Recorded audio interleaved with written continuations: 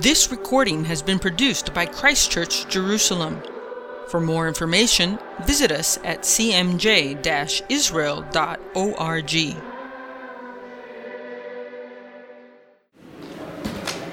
Well, good evening, everybody. Good to see everybody. We'll begin our study of Acts, the Acts of the Holy Spirit. We're reading chapter 25 tonight. And we will begin in our time-honored tradition, which is prayer. Pray. Who would like to lead us in prayer as we gather around the Holy Bible in holy time? I'll do it. Father, we thank you for this time set aside to come before your word. Father, we pray that your Spirit would move amongst us and teach us from within about the things that we need to know, the things that reflect your character and the things that will build us up together in your name. Amen. Amen. Now, before we do Acts 25, we normally read the notes from last year. It's been so long since we've had a study. The new calendar, that's right. Oh my gosh, yes, that's right. Church calendar just started. Actually, that's true. What's interesting about getting into these last couple of chapters of Acts is Paul's variety of his trials and his various sea journeys as he heads towards Rome are not something that we draw a heck of a lot of doctrine from. No one ever sort of quotes Acts 25, 26, 27 and suddenly builds. And this is the reason why we have this doctrine in the Holy Church, for the last 2,000 years. It's not really something that we dwell on, but they're there. It's in sacred history. It is obviously deemed worthy to have entered the text, so it would be good for us to look. And I think some of our discussions have been proven very interesting. As we've delved into the text, we've asked ourselves some pretty good tough questions, and we're going to have to do that again tonight as Paul stands before Festus and Agrippa. And while we probably won't come away with any major doctrinal statement, but it's still a holy text that teaches us something. All right, so reading, if everybody wanted to have a look at and follow along. For those in podcast land, we're about to read the notes from last week, Acts 24, where we started the scene in Caesarea. Paul is presented before his accusers under the auspices of the Roman governor Felix. Claudius Marcus Antonius Felix was a former slave who had risen in Roman society to take the role of procurator of Judea. He was known for cruelty and licentiousness with a penchant for bribes. He somehow had wooed Drusilla, the Jewess, the daughter of Herod Agrippa and former queen of Emesa, as his second wife. How he had done this, we have no idea. Drusilla went on to become quite famous as one of the only two Jewish people to die in Vesuvius. Okay, the other one being Pliny the Elder.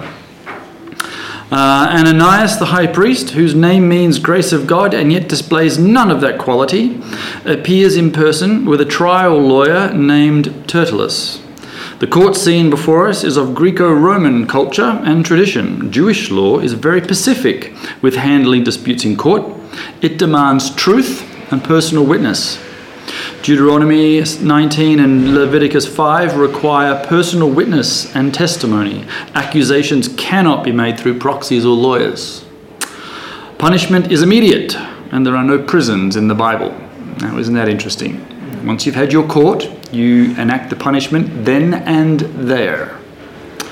Okay. Jewish sources, that is mainly from the Talmud, always speak of the corrupt nature of Gentile courts and instructs people not to go to them for justice, as justice is the last thing you will actually get from a Gentile court. Jesus also instructs his followers to avoid courts, instead requesting that we deal with our issues internally and personally. Okay? Very much reflecting the nature of Torah. That if we have to bring an accusation to each other, we do so. That our yes is yes and our no is no, and we do so in person. And we settle our disputes with our brother face to face. Who's this Tertullus then? Why bring him to the trial? Tertullus is probably Jewish in that Western texts of Acts, and for those that might be new, there are various versions of the New Testament. The Western grouping of text has a tendency to be a little bit bigger and have extra material. We're actually reading Alexandrian Acts. That's the one that's in our Bible. Western texts of Acts suggest so. They suggest that Tertullus is Jewish, because in Western texts he constantly will say things like against our traditions, against our law, that is reflecting that he himself is Jewish. And he is also working closely with the high priest, who would also suggest him being of Jewish origin. Tertullus is familiar with Roman law, etiquette and custom. We then discussed, because of this, the questions: how close do we get to the pervading culture, its traditions and systems? How ingrained can we get in business and education without succumbing to the secular world and surrendering our own Christian values? How are we in the world but not of the world? I mean, that is a statement that actually offers no practical instruction as to how to actually do it. Okay? True? Right, the text says, be in the world, but not of the world. Okay, good. How? It does not tell you how. Okay? And yet that is something we will have to figure out as a group and deal with. And we'll have to do that culture by culture, era by era, person by person. Okay? That is something we have to work out every generation. Note, Paul has had a visit by the Lord. Remember, we have to remind ourselves that while Paul has been in prison, the Lord himself has visited him and told him that he will get to Rome. Now the trial begins. What do we think is going through the mind of Paul? Knowing the future, how should he conduct himself during these proceedings? How should we conduct ourselves in this present age, knowing the future? Which is an interesting thought. Yes. Tertullus begins in classic Roman style with captatio benevolente, which is extreme flattery of the presiding judge, usually taking the forms of benevolum, attentum, docilum. Flatter them up, butter them up, make them attentive to your case, and then docile, so that they'll just do what you want. Both the flattery and praise of Felix is untrue, as are the charges against Paul. Pretty much everything Tertullus says is completely untrue. We noted the difference in Paul's very brief, but absolutely true, opening verses, that rubbish versus the rubbish that Tertullus expounded in his opening statements. We noted the differences in Tertullus' designation of the Jesus movement as a Nazarene sect, whereas Paul called it the Way. Later on, Agrippa is going to call it Christian.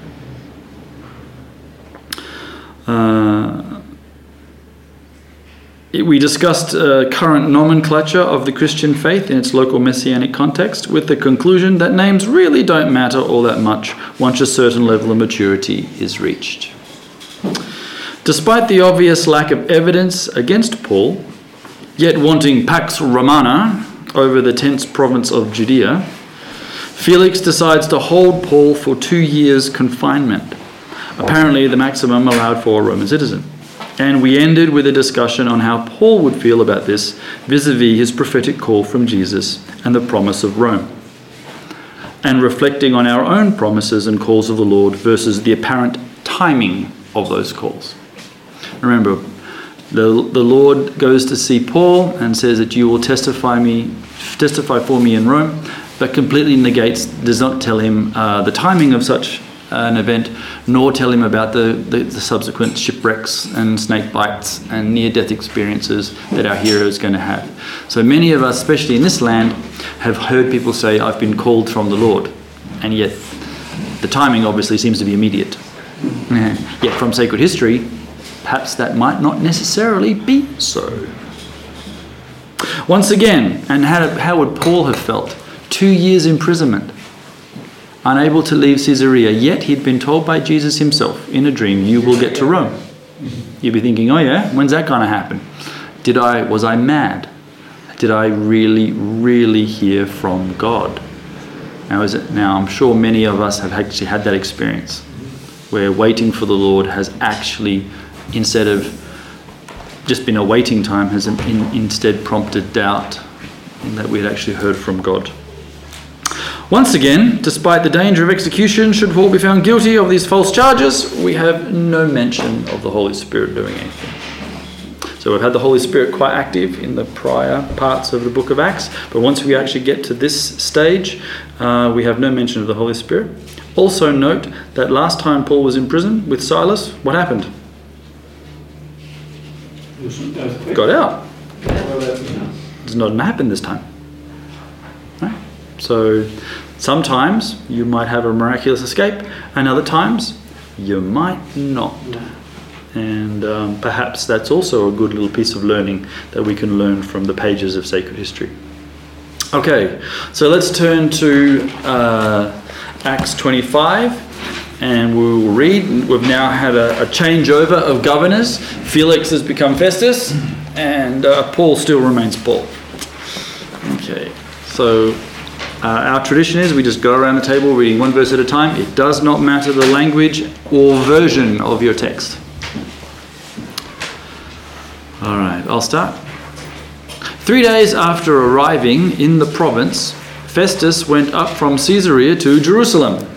And the chief priests and the principal men of the Jews laid out their case against Paul, and they urged him, asking as a favour against Paul that he summon him to Jerusalem, because they were planning an ambush to kill him on the way. But Festus answered that Paul should be kept at Caesarea, and that he himself would depart shortly thither. Let some of your leaders come with me and press charges against the man there if he has done anything wrong. 8 or 10 days later he returned to Caesarea, and on the following day Paul's trial began. When Paul came in, the Jews who had come back from Jerusalem stood around him. They brought many serious charges against him, but they could not prove them. Paul said in his defense, "Neither against the law of the Jews, nor against the temple, nor against Caesar have I offended at all." But Festus, wishing to do the Jews a favour unto Paul, were you willing to go up to Jerusalem and stand trial there in my presence before the Jewish Sanhedrin on these charges? So Paul said, "I stand at Caesar's judgment seat, far off to be judged. To the Jews I have done no wrong, as you very well know. If, however, I am guilty of doing anything deserving death, I do not refuse to die. But if the charges brought against me by these Jews are not true, no one has the right to hand me over to them. I appeal to Caesar." Then Festus, when he had conferred with his council, answered, "To Caesar you have appealed, to Caesar you should go." Then after some days, King Agrippa and Bernice came to Caesarea to greet Festus. When they had been there many days, Festus laid Paul's case before the king, saying, "There is a certain man left a prisoner by Felix, about whom, when I was at Jerusalem, the chief priests and the elders of the Jews informed me, desiring to have judgment against him. I answered them that it was not the custom of the Romans to give up anyone before the accused met the accusers face to face and had opportunity to make his defense concerning the charge laid against him.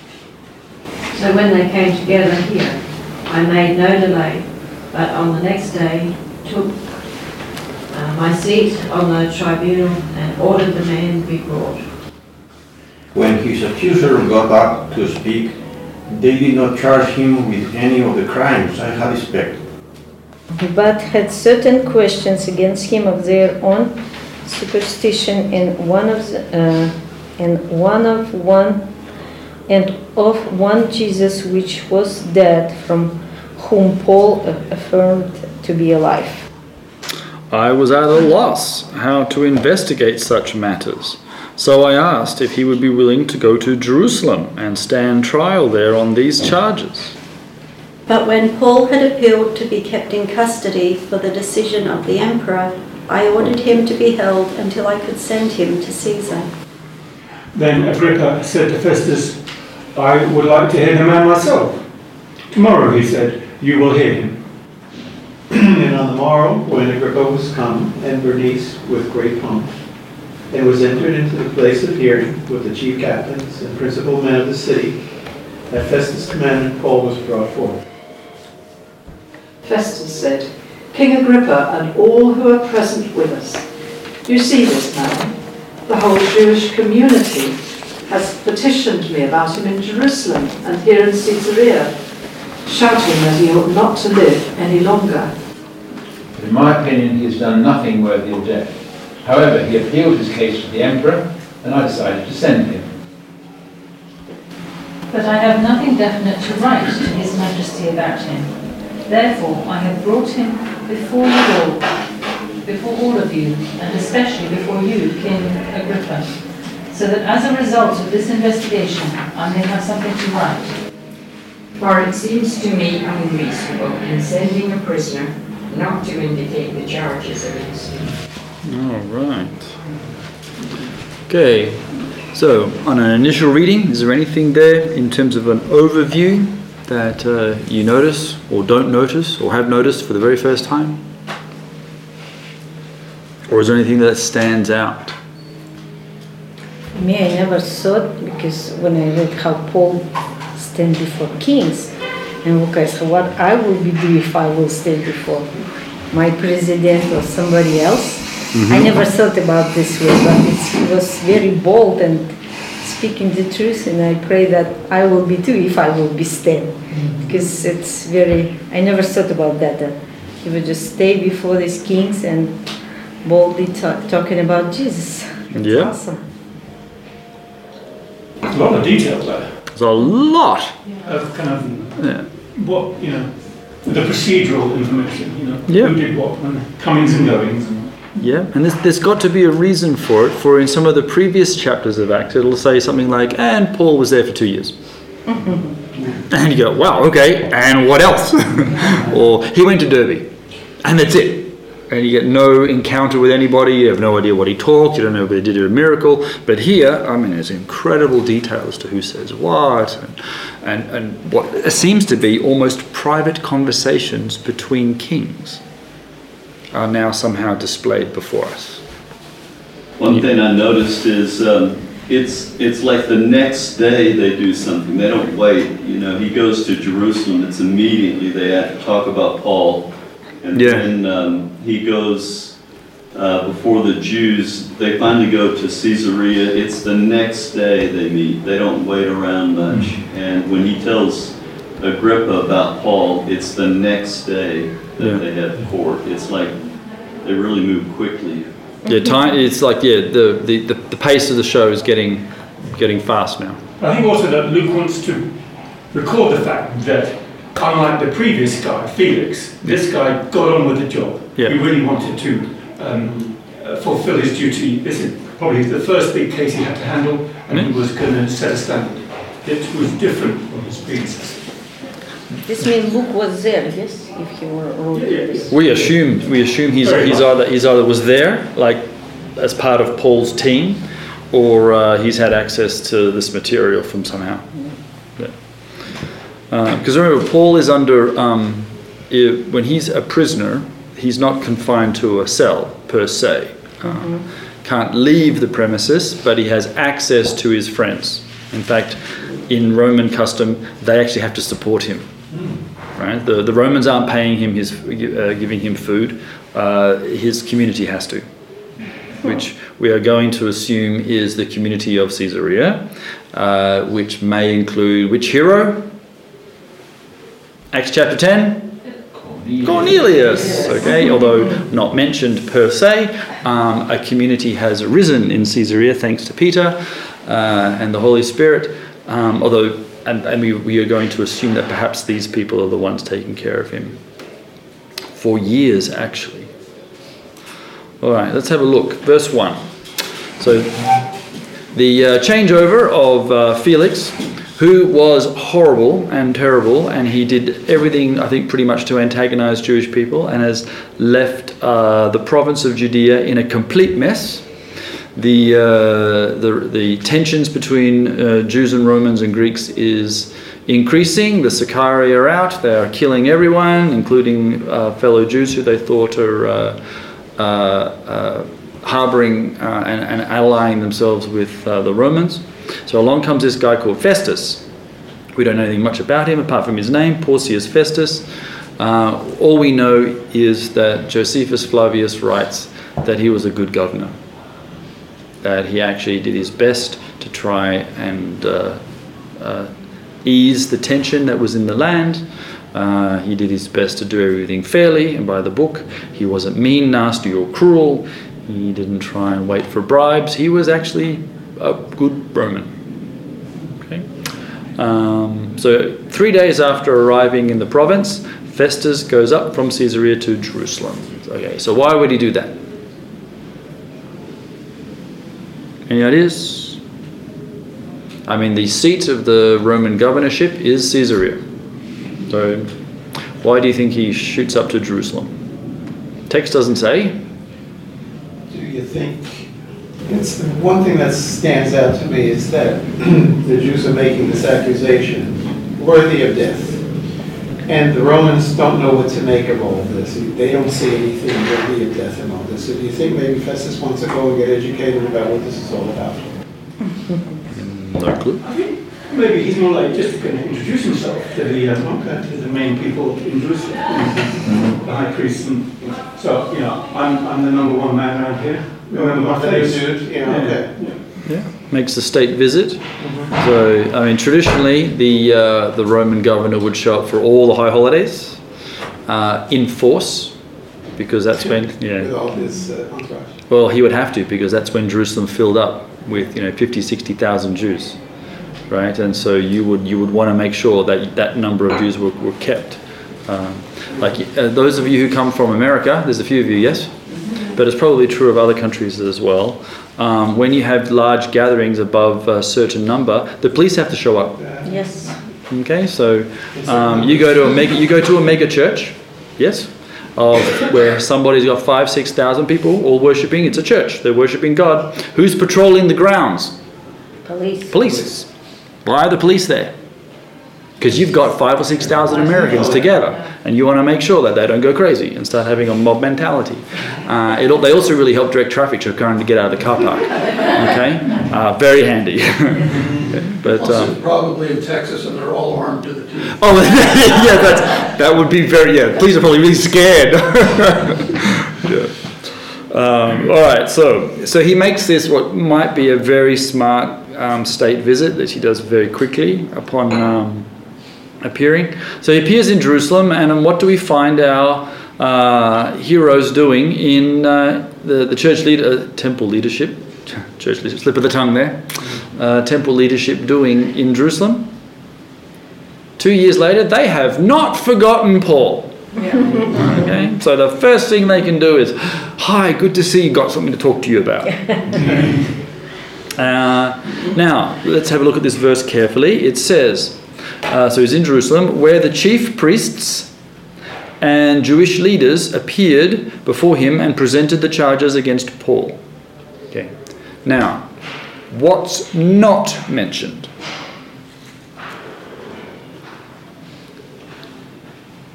What did you not? If you were hearing this, what did you not hear, which you heard last chapter?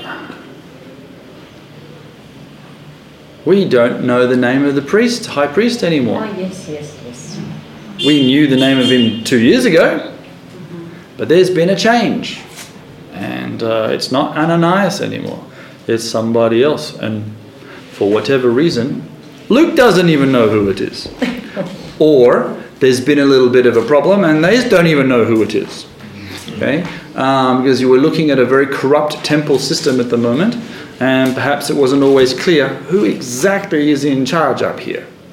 And sometimes the New Testament actually would record a whole bunch of names, hoping that one of them might actually be the high priest. Okay, like when they captured Jesus, Caiaphas or Ananias, which one was it? Yeah. No one was 100% sure who was really in charge back then, so we'll just throw them both in there and let the reader figure it out. But here we don't, the text doesn't say. There are lists, and Josephus does record the actual name of the high priest, whose name I have now forgotten. Do you happen to know? Ananias, the son of Annas, which is really confusing. But I think that started in 1862, and we're talking here about 59. Yeah, don't know. so it's not on this table. Yeah, no. So we're not 100% sure who's running the temple at the moment, and it looks like Luke isn't either. But they have not forgotten Paul. Okay, so they urgently requested Festus, as a favour to them, okay, to have Paul transferred to Jerusalem, for they were preparing an ambush to kill him along the way. I mean, that's still the old trick. 2 years later, still going to try and do the same thing. Okay. So, the leadership in Jerusalem has the opportunity to talk to Festus, the new governor. They would like Paul's blood. What's not being mentioned in this text? I know it's hard because, you know, when we study the Bible, we only like to study what's actually there. But in Jewish tradition, what's not there is actually just as important. Well, the guys who said they wouldn't eat until they had Paul's blood must be feeling jolly hungry. Yeah, that's right, yeah. 2 years later, they're about stick thin. Yes. And probably feeling quite foolish. Yeah. No witnesses are there. Sure, that's right. We haven't got any witnesses. They couldn't produce any anyway the first time. Yeah. But describe Jerusalem. Okay. First century. 10, 15 years after Jesus.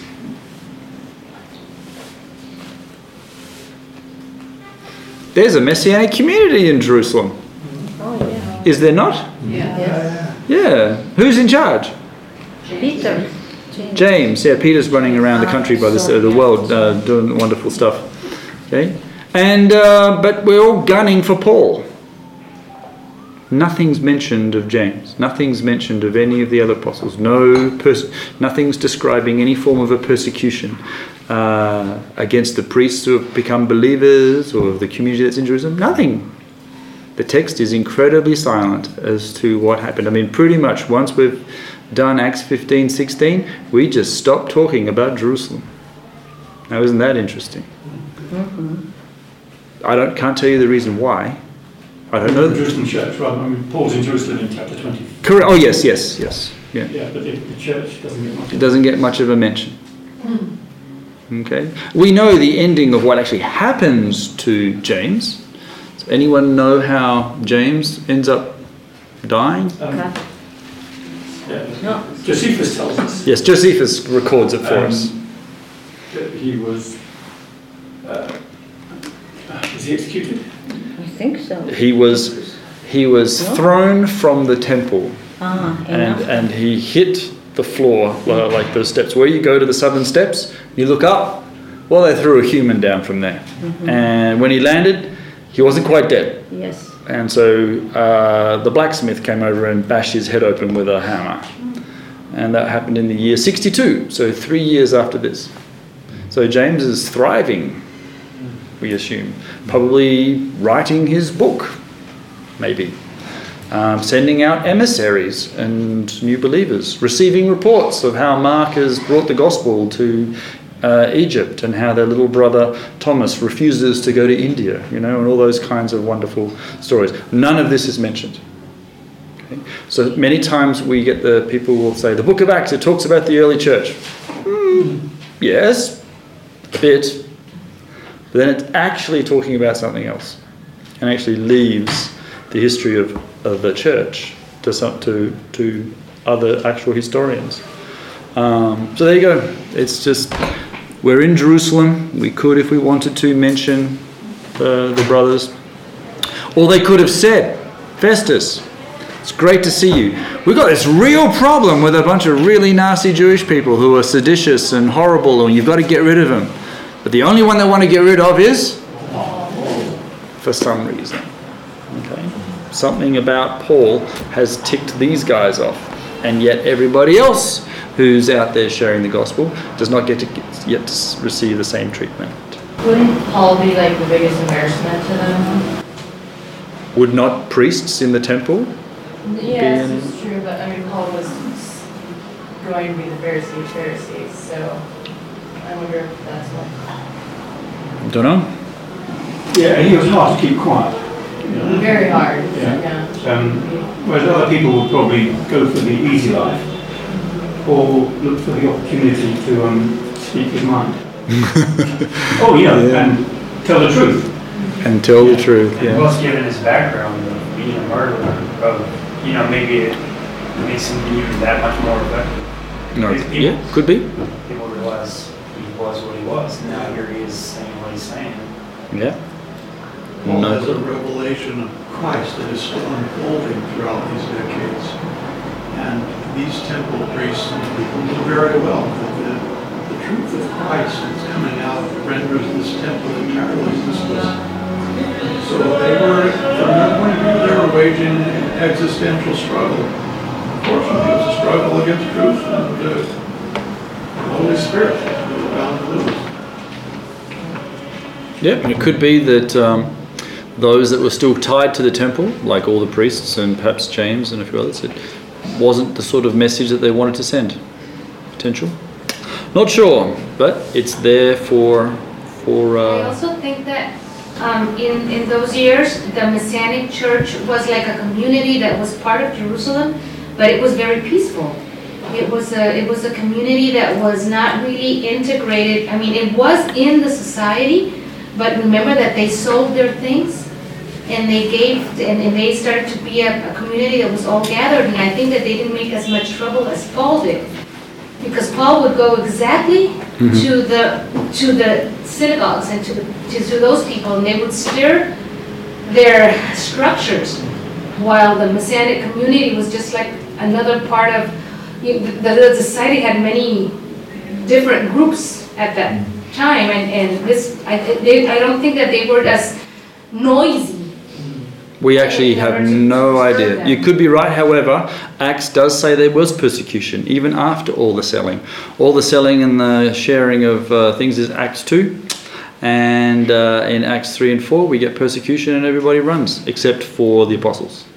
Which was one of the things we noted when we discussed those versions, is why were the apostles left alone? Why were they not the ones persecuted? Because every time we went and got an apostle and threw him in prison, what happened? The angels came and let him back out again. So it became like you can't throw these guys in prison. There's no point. So we'll get the other guys instead. So we're not 100% sure. God has directed apostles to do things. So Peter had his vision and done amazing things from other sacred texts. That is, texts in other people's Bibles. We understand that the apostles had gone out and shared the gospel. So they weren't not sharing, they were. And that included to Gentiles. Remember, Paul isn't the first missionary to the Gentiles. Who actually founds the people in Antioch? Unnamed people in Acts 11. It just says this: unnamed Jews from Cyprus started the church of Gentiles in Antioch. And then they bring Paul, back then called Saul, to shepherd them. And he's like, so he becomes a chief, yes, and he causes lots of issues, yes. But what are the other guys doing? I'm not 100% sure. It could be that they just integrated well, but then persecutions break out, and we're going to kill James eventually, just not in our text. I think possibly one reason why you don't get the authorities against the church in Jerusalem is that we read there were thousands of priests, let alone ordinary people, became members of the church. And so if the Jewish leadership were to go against them, they would have a revolt on their hands. I mean, the church was favoured by the people, I suspect, because their works of righteousness and their gifts to the poor would have made a difference. And I think there were so many that it was just not politically a wise move to go against the church. I'm not saying that's the case, but it could be. Look at it that way. Could be that way. It was actually the destruction of the temple that triggered the final separation between these two communities, in which the Orthodox Jews finally put into their Sabbath prayer a curse against the believers that meant that they could no longer continue to meet in the synagogue and pray in the synagogue. With them, yep. This is right after the temple destruction. Yeah. Of which the 71 or the 35? The 70. Because weren't Messianics originally fighting before Bar Kokhba was the Messiah? Grandson of okay. Gamaliel, of all people. All right. Yeah. Okay. So, when faced with this group of people, they say, please give us Paul. What does Festus answer? You know, they're bribing him. You could do us a favor. We could become good friends here. How does Festus answer? Yeah, he answers as a good Roman. But no, that's not the correct way of doing things. Right? He is, what does he say? Paul is being held at Caesarea and I myself is going there. Let some of your leaders come with me and press charges against the man if he has done anything wrong. And then you get this very interesting little sentence. After spending 8 or 10 days with them, he went down to Caesarea and the next day he convened the court. Why would he spend this amount of time? Find out something. Maybe it is quite possibly his first visit to Jerusalem, to be introduced to other people, to find his way around, to make himself known to the Roman cohort there. Could be. Yeah. If you heard the 8 days or 10 days, what would be your first thought, Aryeh? Don't know. Okay. You sure? Yeah, one of the Jewish holidays. How long is the Jewish holiday for? 8 days. Yeah, pick a holiday, let's do it for 8 days. Okay, and just one of those funny things. Why is Holy Week 8 days? My gosh, it's a Jewish tradition. Okay, Sunday to Sunday. It's a thing we like to pick up. When we have a holiday, we'll do 8 days. It's possible that he actually showed up on a holiday. It doesn't actually say. Normally they would tell you he was there for Passover. He was there for, but they're not mentioning. They're not talking about names. They're not even mentioning the actual day. But he tends to stay. It could be he was doing the go around and see how everybody lives. Yeah, how the soldiers are, or he could be just actually doing something actually Roman, which is we're here for a festival. I'll stay the full time. Keep an eye on you people. Anyway, he heads down to Caesarea, and the next day he convenes the court. So true to his word, he's not wasting any time. He convenes the court and order that Paul be brought before him. Okay. So, in the previous chapter, what did the chief priests bring with them? A slime ball. A slime ball, yeah. Okay. They brought their lawyer with them. This time they don't bother. Okay. You get no Tertullus. He obviously failed miserably last time, so why pay him? Okay. Paul appears, and the Jews, just a nameless group here. Chapter 24, we had named them all, but here, just drop the names. The Jews who had come down from Jerusalem stood around him, bringing many serious charges against him, which they could not prove. Then Paul makes his defense. I have done nothing wrong against the law of the Jews, or against the temple, or against Caesar. What's the difference between this chapter and the previous chapter? We don't hear their charges specifically. Yeah. We just hear them indirectly through his answer. Yeah, there's no need to resurrect the charges or anything like that for some reason. Luke's decided not to do that. It's all over within a sentence.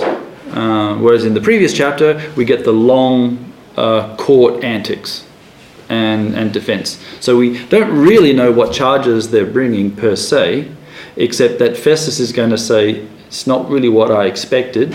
And here, Paul defends himself by saying, I've done nothing wrong against what? The Torah, right? The temple, okay? And what's the other one? Caesar. Or Caesar.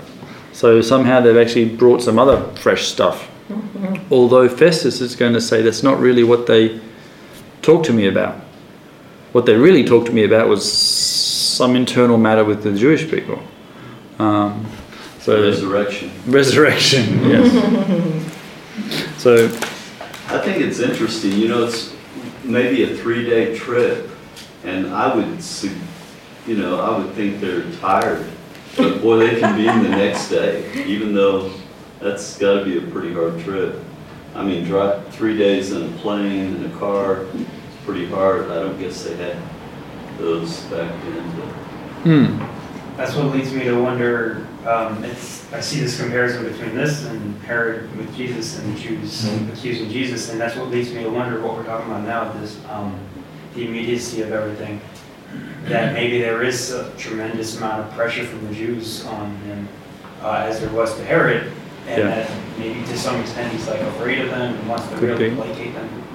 In the Roman Empire, what was the big thing the Romans just wanted? Pax Romana. They just wanted peace. Because if you have peace, what happens? You make money. And things just move. You can build stuff, you can make money, you can have endless debates, but once you get wars and internal troubles, the money stops, and you've got to spend lots of money to send soldiers over there. It all gets very horrible. You never know who's right, who's wrong, so you just got to kill everybody. That's not helpful either, because then no one's making any more money because they're all dead. So they really just wanted just bring peace, and the Romans rewarded anybody who could bring them peace, whether it was a general or whether it was a slave. Think about that. They would appoint slaves to be leaders of provinces. I mean, who does that? Felix. Yeah, Felix. They do it because of the allure and the promise that this guy will bring peace. He didn't, so they fired him. Okay. Same with Pontius Pilate. They fired him too. Okay. Festus, they don't fire. He actually just dies of natural causes. We're not 100% sure what happened. He died on the job just after 2 years. Yeah.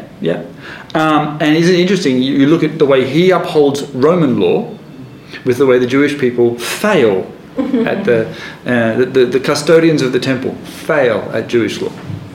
They're planning an extrajudicial killing, right? Which is contrary to their law. They cannot produce witnesses, which is contrary to their law, right? It's interesting that this pagan ends up looking like a good guy, and the temple, unfortunately, does not. Okay. So, Festus's response to this, which appearing in 9. So Festus, wishing to do the Jews a favour. Now, why would he want to do such a thing? Pax Romana. Okay, it's like, I've come to this incredible province. Felix is an idiot, and we're on the verge of a rebellion. How do I placate and make sure it doesn't happen? Well, all right, maybe I do need to do some deals. So, what does he do?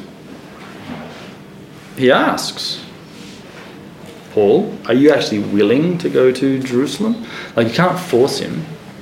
So, willing to go to Jerusalem and stand trial before me there on these charges? There's absolutely no reason that he would have to take Paul to Jerusalem. None whatsoever. His courtroom is Caesarea. Paul is a Roman citizen. There is absolutely no reason why you would hand a Roman citizen over to another person's court. I imagine from that statement, though, that Festus didn't know about this plot. Right. Because otherwise he wouldn't have. He wouldn't have done it. Luke has that information, even though Festus may have been told about the ones 2 years previously, the plot previously. Yep. But maybe that hasn't been recorded.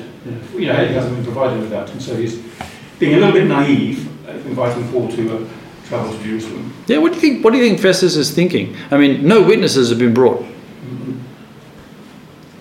Okay. What do you think Paul's thinking? This is his second trial. Remember, he's had a vision from the Lord. I'm supposed to get to Rome. So what does he do? I want to go to Rome. Yeah. Would you like to go to Jerusalem? Nope. I'm going in the opposite direction. There was a guy called Jonah who did that. Didn't work out so well for him, but anyway. So, what do you think Paul's thinking? And we don't know, because it's not in the text.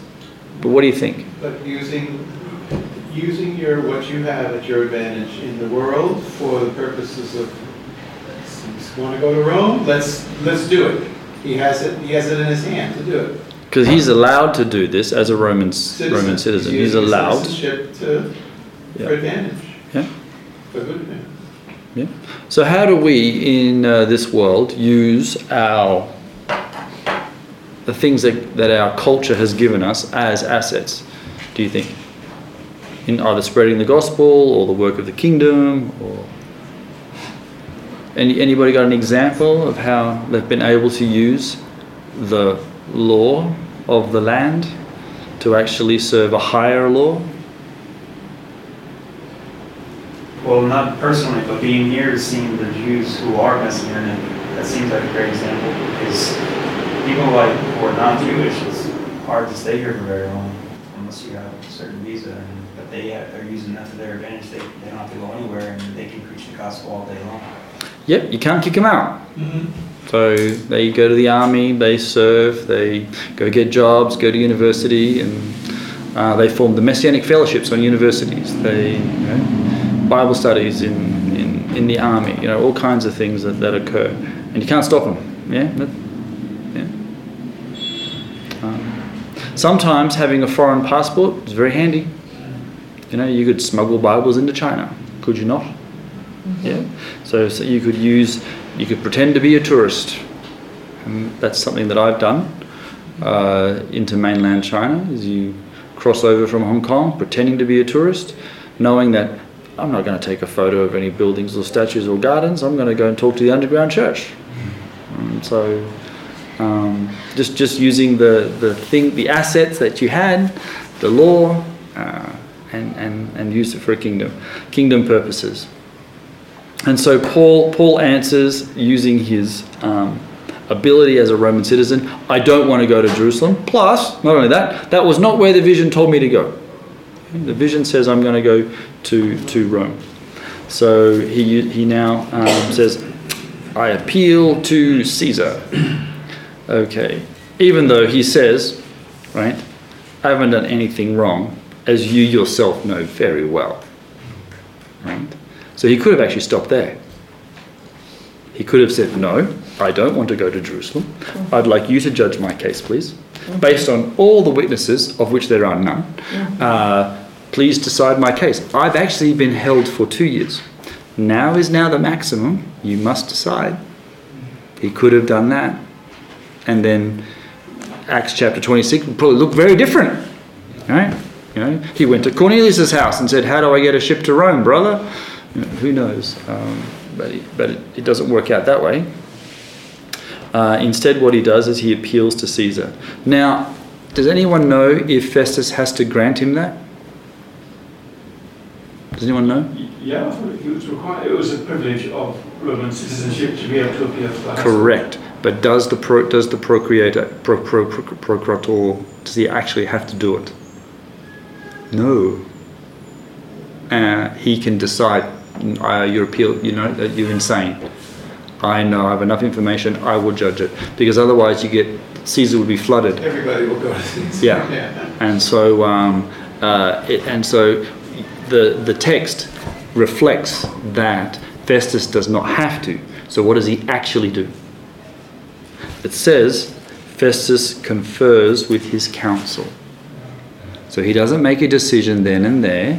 He actually turns around to his advisors. And he's got up to probably 20, right? Mm-hmm. And he's got a minimum of 3 that are hanging around.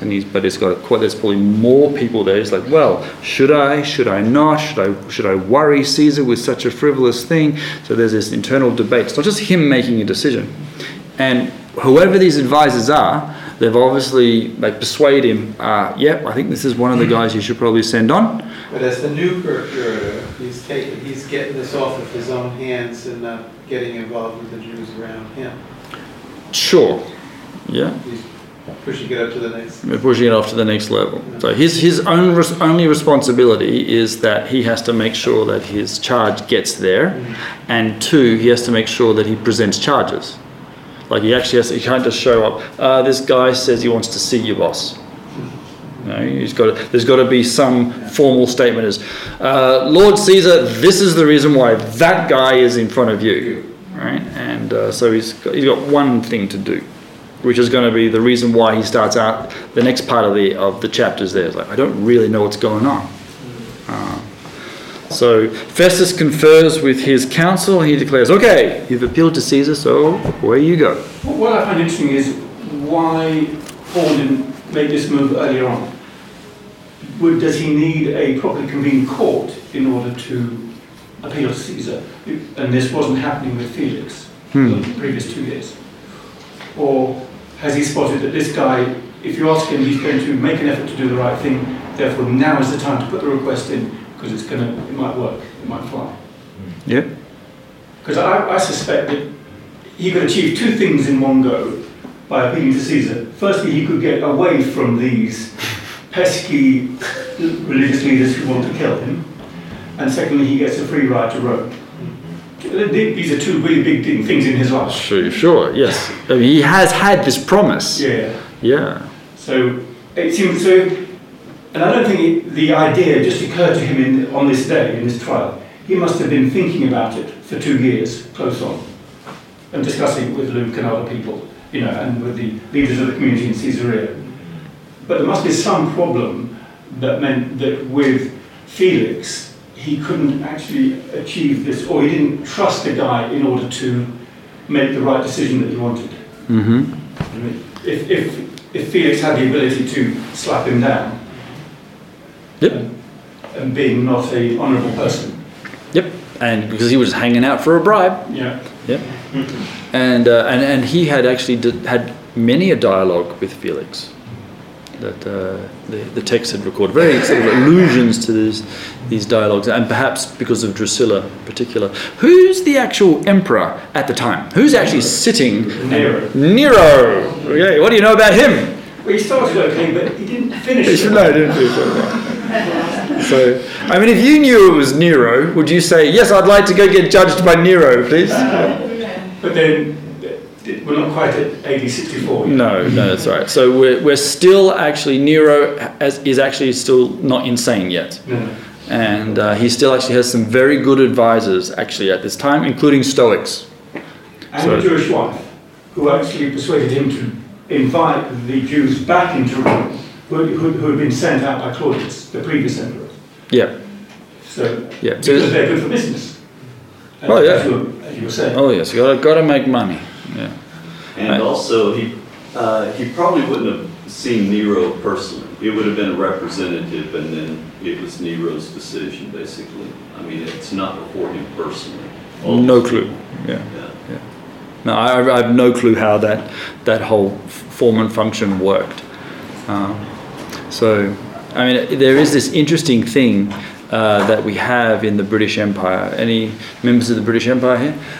What is our highest court of appeal? The Queen. Actually, it's the Queen. We actually still can appeal if we want to, all the way up to the Queen. And where do we get that idea from? You get it from these Romans. This sort of idea that, the Romans, they actually were there in Britain, and they left a few their marks on the society as well. Not just in Roman ruins, but in straight roads. Yeah, straight. I'm not going to go there. M25, man. They didn't do mention. They did the M25. Yes. That's my point, though. I think from what I've read, nobody would go personally for the Queen to, make a decision, but it would still be the decision of the Queen, because her representatives would make the decision, and that's what happened with Nero. You couldn't take on the whole empire and listen to them. No, you would just be He had representatives. You would be bogged down in bureaucracy. Yeah. So, yes. So in verse 13, a few days later. We're not quite sure what's actually happened to Paul at this stage.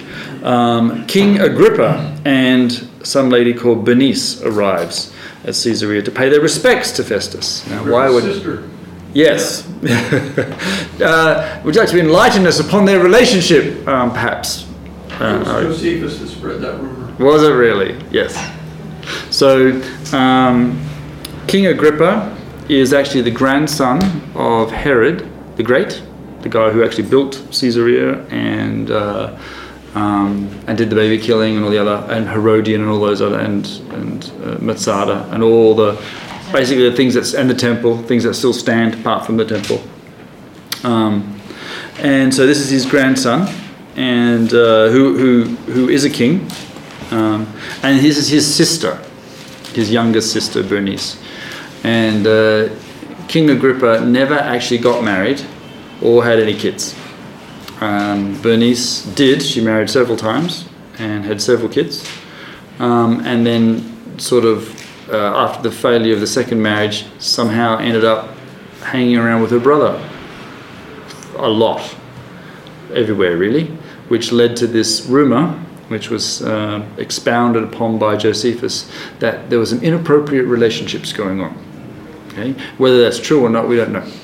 However, it is interesting that our texts, again, note the historical accuracy that at this time, King Agrippa was hanging around with his sister, and she went everywhere where he went. And so why is this king showing up to Caesarea? His kingdom's in the north. His kingdom is in large sections of Lebanon, parts of northern Israel. That's the bit that he's been given.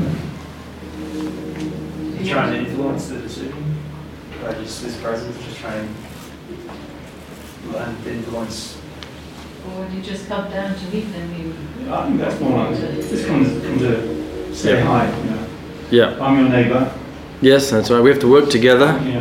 Yeah. I think that it was a political move. Yep.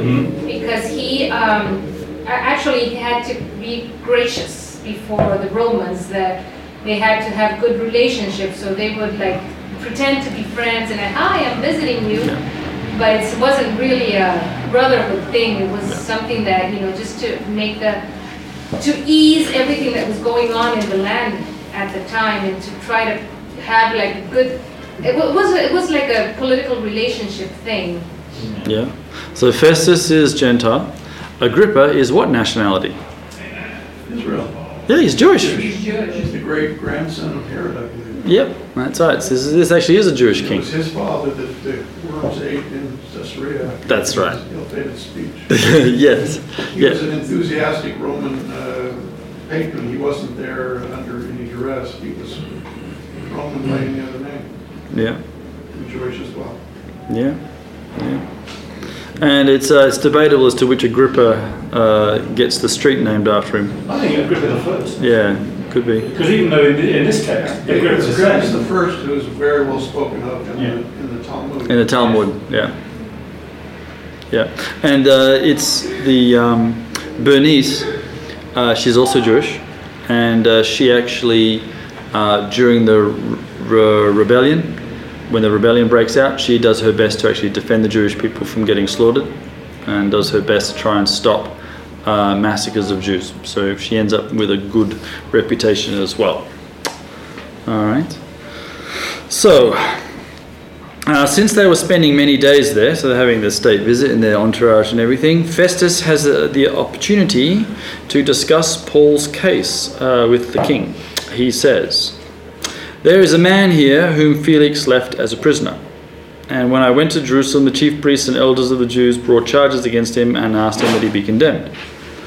I told them that it is not the Roman custom to hand over any man before he has faced his accusers and has an opportunity to defend himself against those charges. When they came here with me, I did not delay the case, but convened the court the next day and ordered the man be brought up.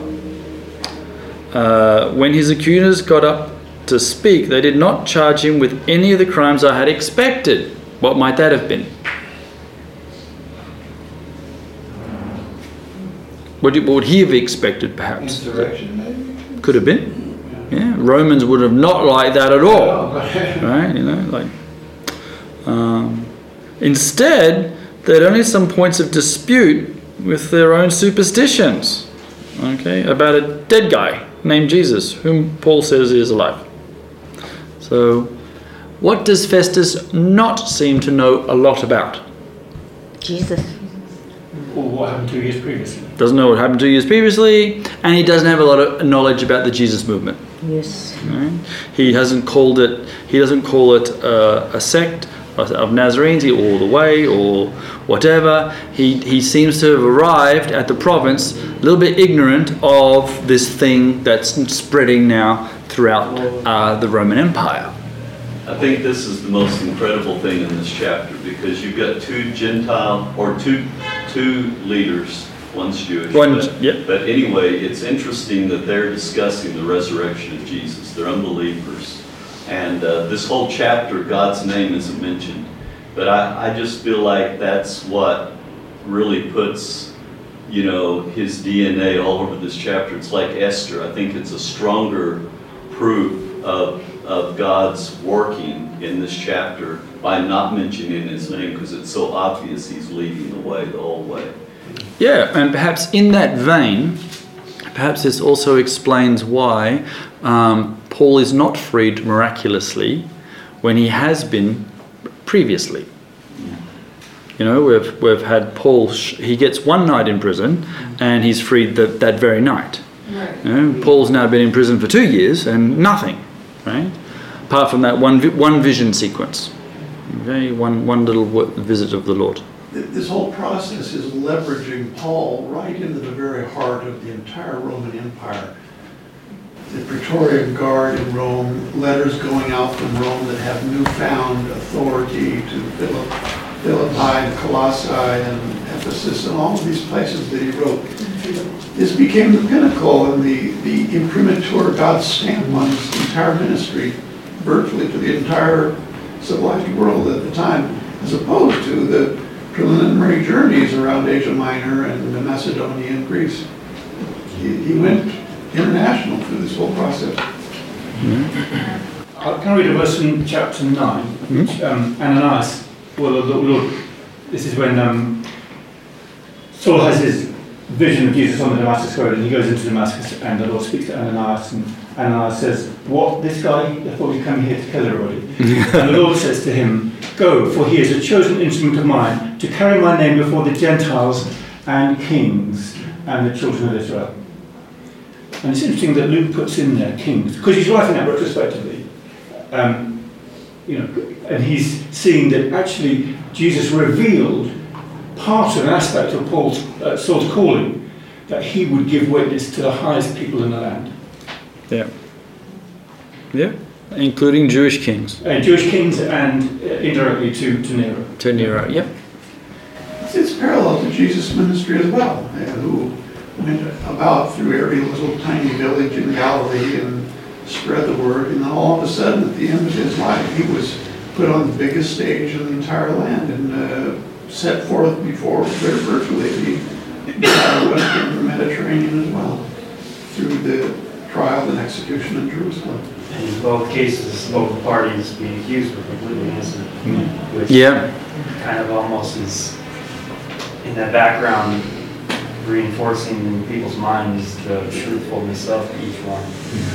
Maybe after the fact, when they meditate on it, they think, well, they're both were innocent, and which to me makes Paul all that much more dangerous in the eyes of the Jewish people, because someone like that is extremely effective and when they're innocent. Yeah, in this 2-year prison time, and I put that in inverted commas, so house arrest really, or whatever they want to have it. I think he writes a fair bit of his material here, does he not? People tend to think it's more likely in house arrest in Rome. I don't know whether it's hard to tell. It's hard to tell, yeah. But the company he talks about having, writing to people like Philemon from prison, so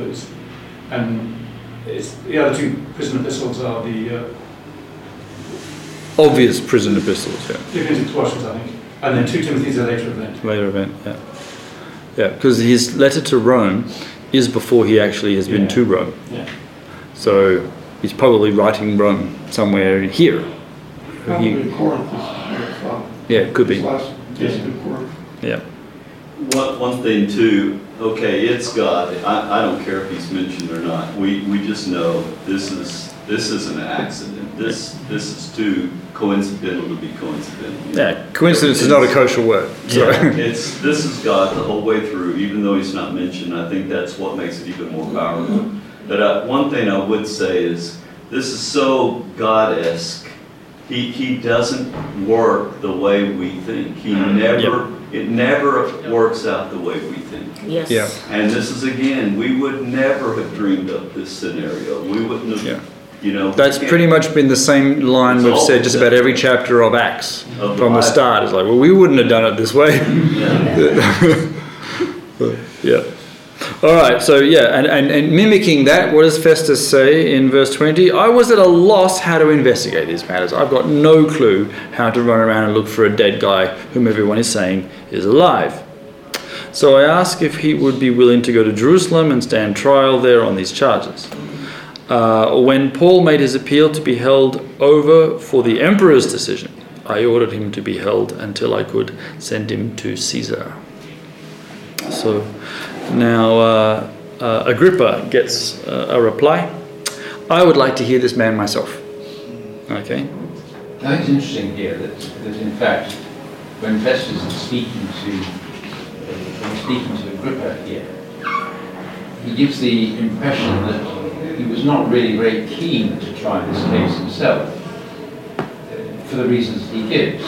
Whereas that doesn't actually come out in the earlier reference to the possible trial, verse 10. Right. And that there's a sense in which these Paul and Festus were always sort of trying to weigh each other up and decide what are these guys like. Mm-hmm. And Festus evidently thought that he was treading on sensitive ground here, both in respect of what might get uncovered. It could be an awful can of worms that's starting to get uncovered. So, in a sense, he was probably actually quite keen, even though he had the right and probably the direct authority to try him, nevertheless to send him off to Rome.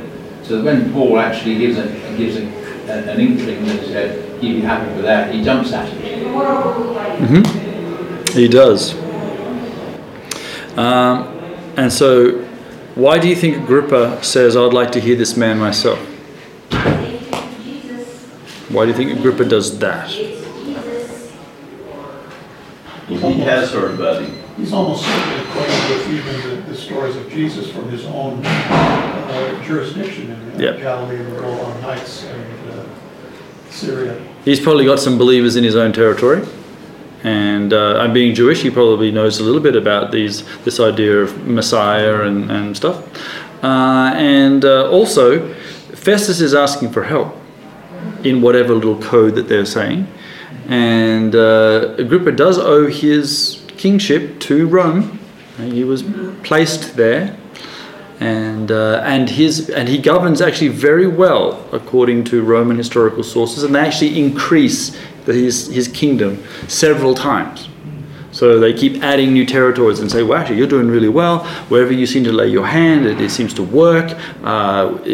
Peace continues to thrive. Have some more. So by the time he's come here, he's actually doing very well. He's almost achieved his height. Okay, so sure, I'll help you out. I shall hear this man. And tomorrow you shall. So again, very next day, fast pace, not losing time anymore. Agrippa and Bernice, the sister. What does she end up saying in this whole chapter? Absolutely nothing. But we're going to tell everybody that she's there anyway. Okay, we can't be bothered to name the priests or anything else, but we'll put her there for some reason. And with great pomp, okay, due to their station, I guess, they enter the audience room with the high-ranking officers and leading men of the city. And Neil, you were there the other day, were you not? I was just going to say yes. that maybe Paul wanted to stay there because it's a lot nicer than Jerusalem. There you go, yeah. So our brother was actually hanging around this area not too long ago. For those who've had a little chance to get to Caesarea and be there when this event happened. Okay, so at the command of Festus, Paul is brought in.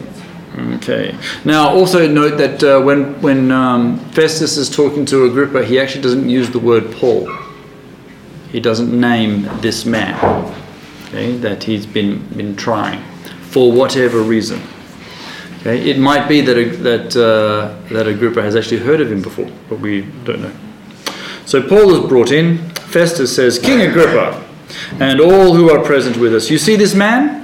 Okay, doesn't even still give his name.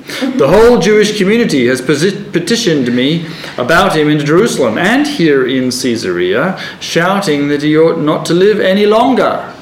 Okay, so this is new information. We haven't heard this before. Okay, so all of Jerusalem, well, most likely that's a bit of an exaggeration. Of course.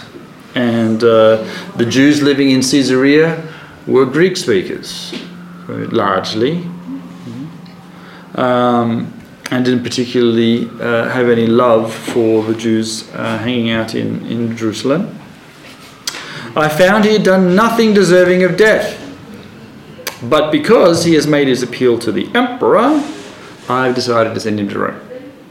Okay, so he could have said, I have found nothing deserving of death, so I release him. He actually had that prerogative, okay, but he has actually acquiesced to Paul's request to go to Rome, which is exactly actually where Paul wants to go.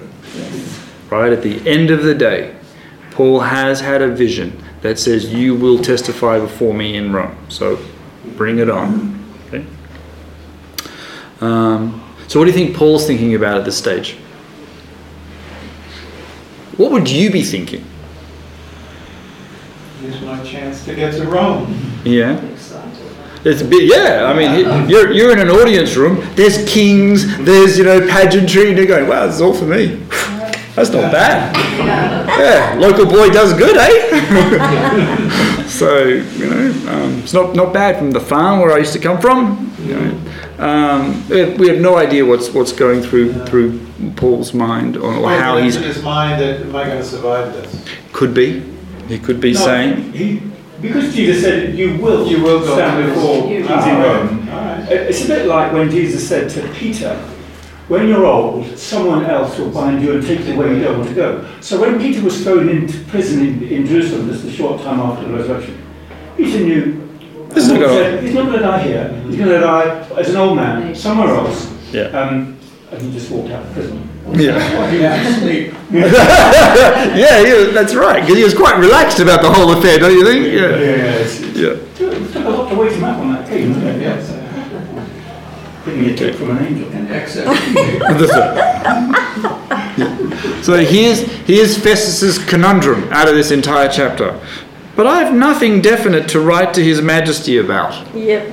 Okay, I mean, guys, you're going to have to help. He's got this, whole court saying, what do I write? I'm going to send this guy to the emperor, and I got to say something. Well, he's got a whole list of shouty opinions. We've got some shouty, yeah. Not some cogent arguments. Not a clear case against him. Because if he had sent just shouty opinions, the response would be, why did you send this guy to me? You could have decided this. You're an idiot. You're an idiot. Black mark against your name. Therefore, I have brought him before all of you, and especially before you, King Agrippa, okay, so that as a result of this investigation, I may have something to write. For I think it unreasonable to send on a prisoner without specifying the charges against him. And that actually is Roman law. Okay, so I just mentioned that we have here the statement that Festus declares Paul innocent. I found this man not deserving death. And what is interesting is Luke, both in his Gospel and in Acts, 3 times he records. Firstly, obviously, the Pilate says that Jesus is innocent. 3 times, and you get 3 times in Acts where Paul is declared as innocent. Mm-hmm. And Luke clearly records these 2 cases. Yep, and the Romans look good. Yeah, and they do. Yeah. Yep, the Romans look like the good guys. They are the ones following the rules, upholding their laws, and which is an interesting way to present. Well, generally, I mean, right. Felix was Yes. Yes, that veiled flattery was probably, anyone reading it would go like, oh, for crying out loud. Yeah, it's nothing like that. Okay, so here is a little piece of sacred history, which, again, does not mention the Holy Spirit or any divine visitation or any dream, And yet, as our brother noted, the hand of God seems to be all over it. How is this going to help today? While we're not creating any doctrines per se, but what are your takeaways? What are your... is there something encouraging that you can draw from this piece of sacred history? If so, what is it? Anyone want to share? I mean, I can, but I've been talking a bit. But just in my own little corner, things happen. I think God's word is true. And sometimes nothing turns out the way you thought, but God's word will come true. Mm-hmm. I mean, I've been through this, part of my testimony here. I had a whole career that turned out so different, and yet when I wanted to go off in my own and make it happen sooner, the Lord gave me a very, very, what's the word? Poignant, I don't want to say a vision in a vision sense, but a mind picture. I said, can I start my career now? Yeah. And I felt like the Lord said, you can. Yeah, I get the timing issue here. Is that within 2 minutes, I had a picture of myself on the edge of a cliff getting ready to jump off, and I thought, maybe I should not do this. Yeah, okay. Yeah. But for those who really want to follow the way, this is part of it. Mm. Yeah, the timing issue is when I read these chapters, I think, boy, you know, if I'd had a vision of Jesus, who then promptly didn't tell me the timing, and then the time just keeps marching on. But that happens with us here. Not always sure. I'd like to start programs. I'd like to do things. I'd like to, get things started. But perhaps my timing is not God's timing. No. But it eventually does happen. It does. Right? But not when we thought. Just not when we thought. I tell young people, any major transition in my own life has always been over the course of years with a lot of prayer. Never overnight. Right. I'm going through a big one right now. And so it is what it is. So out of the last couple of chapters where we have had no mention of the Holy Spirit, what do you think our hero's been doing?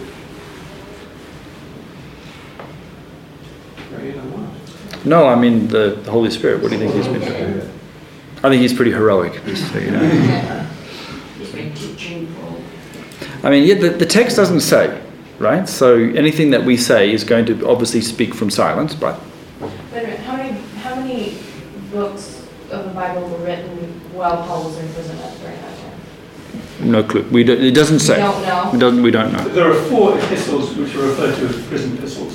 The prison epistles? Yeah. Well, I mean, if it was written during that time, that's what the Holy Spirit would have been doing. Is right. It could have been these 2 years, but possibly more likely the subsequent 2 years in house arrest in Rome. Yeah. Yeah, Rome. Yeah. We're not sure. Like the text doesn't say, and now we're writing a letter to them. Just an idea. For us, for sure. Yeah. We do know that he has to write Romans before he gets to Rome, though. Yes. So we're not sure when that happens either. Well, Luke is collecting a lot of information these years, and he's been now in the area for a while and being able to talk to eyewitnesses and put together some material through the inspiration of the Holy Spirit as well. Brushing up on his Hebrew. Yeah. And it's for me, it's always interesting that other sections of the church, large sections of the history of the church, the Messianic movement, just not mentioned. It's just not there. Could have been, but where are the apostles? Why? How come they haven't come down to stand and be with Paul? In mission trips. There you go. They're all busy. Yeah. Where's Cornelius? Where's there is none of these. Where are the other heroes? Paul has family, does he not, in Jerusalem? Yes, he does, because they were mentioned. Well, not by name, but they only appear just briefly and then wander off. They could have visited him. I would think that a lot of the church leaders would have come during this time and visited him. They were free to do so. So yeah. I think they could have. these trials, I don't think they really had an opportunity because, it's like the next day they get into town. And, sure. And this one's the next day. Well, I doubt if his friends had much opportunity to jump in there unless it was Cornelius. Right, sure. So, yeah, and Festus you could imagine one of those discussions as they're all leaving the room and this centurion doesn't leave. He says, and what's your problem, centurion? Oh, I actually agree with that guy. Oh, you're one of these followers of this Jesus dude? How many of those are in my army now? We have no clue what happened. I just mentioned about the big picture. I've mentioned this before in these studies, but from my point of view, the explanation that best fits the facts for the writing of the book of Acts is that Luke wrote it to Theophilus, and Theophilus was going to act as Paul's defense counsel in Rome. And so he's giving him, anyone who wants to try and give a reason for why Luke is putting a lot of effort into writing both his Gospel and Acts, about a quarter of the volume of the New Testament, has to have a reasonable, coherent way of coming up with why it was written. And I think this is the best explanation that Paul and Luke, between them, and with some help from others, no doubt, cooked up this idea that he was going to stand trial in Rome. But he needed the best shot, and the evidence is that Luke knew Theophilus from Antioch, and he's obviously writes the gospel to him for his benefit. But the things that are included in Acts, and the way it's structured, firstly the way it ends, it doesn't end telling you the result of the trial.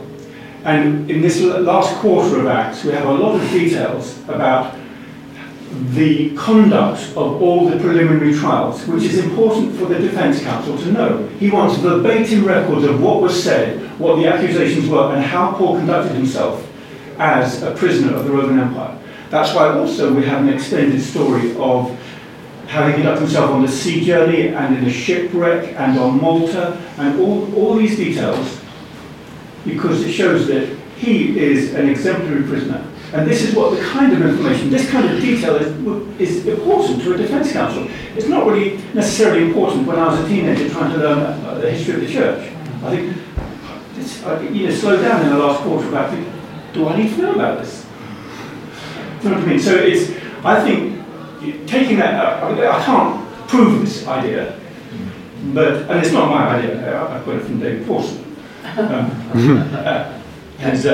That's where I first read it, but I don't think it's his idea. No, it's an old idea. It's an old idea. But I think it's the one that pulls together by far the most big factors about the characteristic of Acts. For example, that we mentioned before, that it homes in on Paul almost to the exclusion of everybody else for the last 2/3. And everything else before that, as soon as Paul starts to make an appearance, everything is connected with Paul. Whether it's Saul's execution, his stoning, Paul is there. And whether it's, and the reason why we have a story of Peter going to Caesarea is that so it can be clear that actually the gospel to the Gentiles wasn't started by Paul, it was started by Peter. Right. Yeah. That's right. Yeah. And perhaps also the reason why the Holy Spirit starts to disappear from these court scenes and things is you really don't want to start talking to Romans about this stuff, hey Nero, there was this guy called the Holy Spirit, so you better be careful. Anyway, who knows? That's worth considering. And yeah. Cool, great.